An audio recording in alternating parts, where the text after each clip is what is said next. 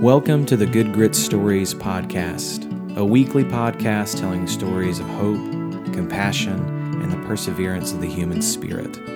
Brought to you by Good Grit Magazine, the character of the South. You can find out more about the podcast and the magazine at goodgritmag.com. Now on to this week's story.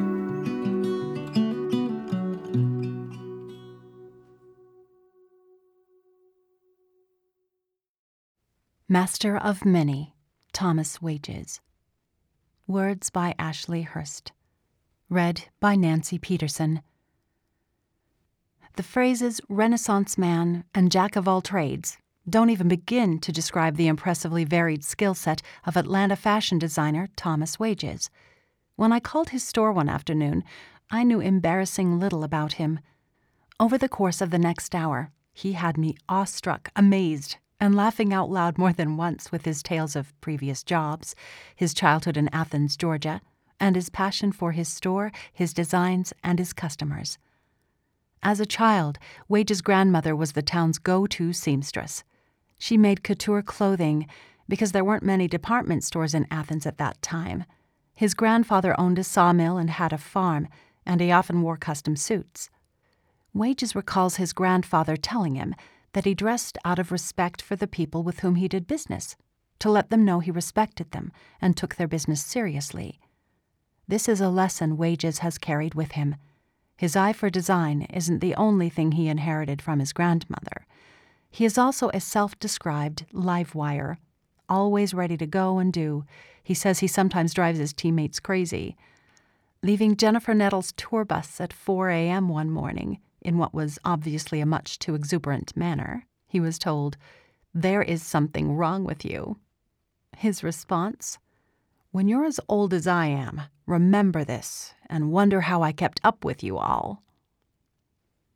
Now, you're probably wondering what he was doing on a tour bus to begin with. Among other things, Wages started a record label, giving rise to such stars as Jennifer Nettles and John Mayer.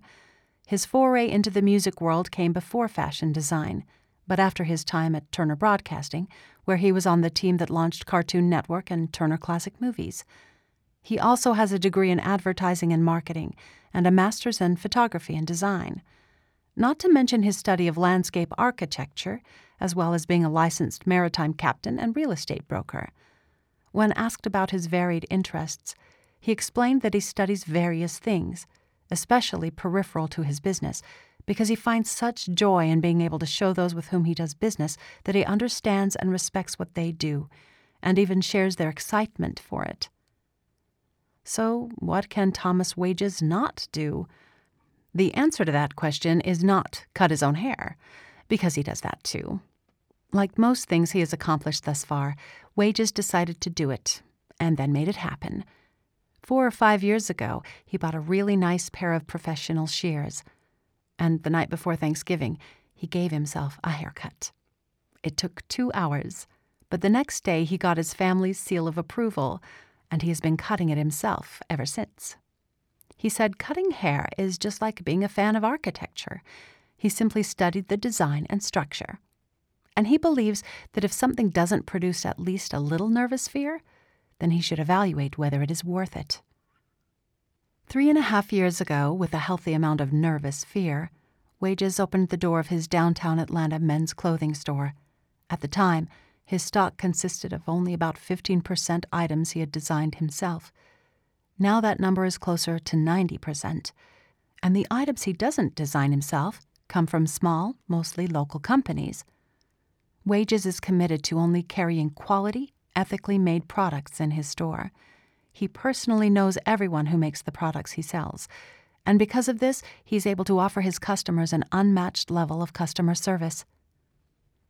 Wages considers himself and his team to be customer service nerds, and the excitement in his voice as he talks about his customers is impossible to miss. He delighted in telling me stories of video calls with customers who have moved away, showing them new products and then sending their purchases to D.C. or Washington State. Wages says men are not raised to care about fashion, so he and his team work hard to create a level of comfort and trust with their customers. and he does such an incredible job that customers will call or text before events to get fashion advice or to share their excitement over an outfit. He has even gone to his customers' homes to help them decide what to wear.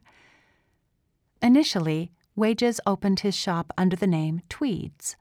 He says he wanted a brand name that he could hide behind so that he could stay out of the spotlight. But with the encouragement of his peers and his customers, he has rebranded his store as Thomas Wages. The change came about mainly because Wages wanted to be able to collaborate with other brands and designers, such as a local cobbler with whom he has a project in the works. In addition to collaborations with other designers whom Wages respects, he says the rebranding will also provide opportunities to expand his own brand. Lines of socks, denim, and other products will come as time and money align. His goal is to be a shopping destination where a man can get everything he needs, from complete outfits to dop kits.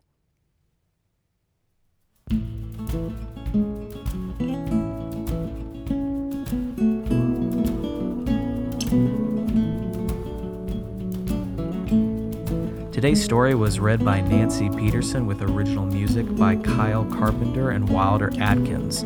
Make sure to subscribe to Good Grit Stories on your listening app of choice. And if you like Good Grit Stories, please leave us a review. It helps more than you know. As always, you can find these stories and many more at goodgritmag.com, where you can sign up for our weekly newsletter and even get a subscription to the magazine. And if you use the promo code GRITTY, you'll get 20% off your subscription. Thanks so much for listening, and we'll see y'all next week for another installment of Good Grit Stories.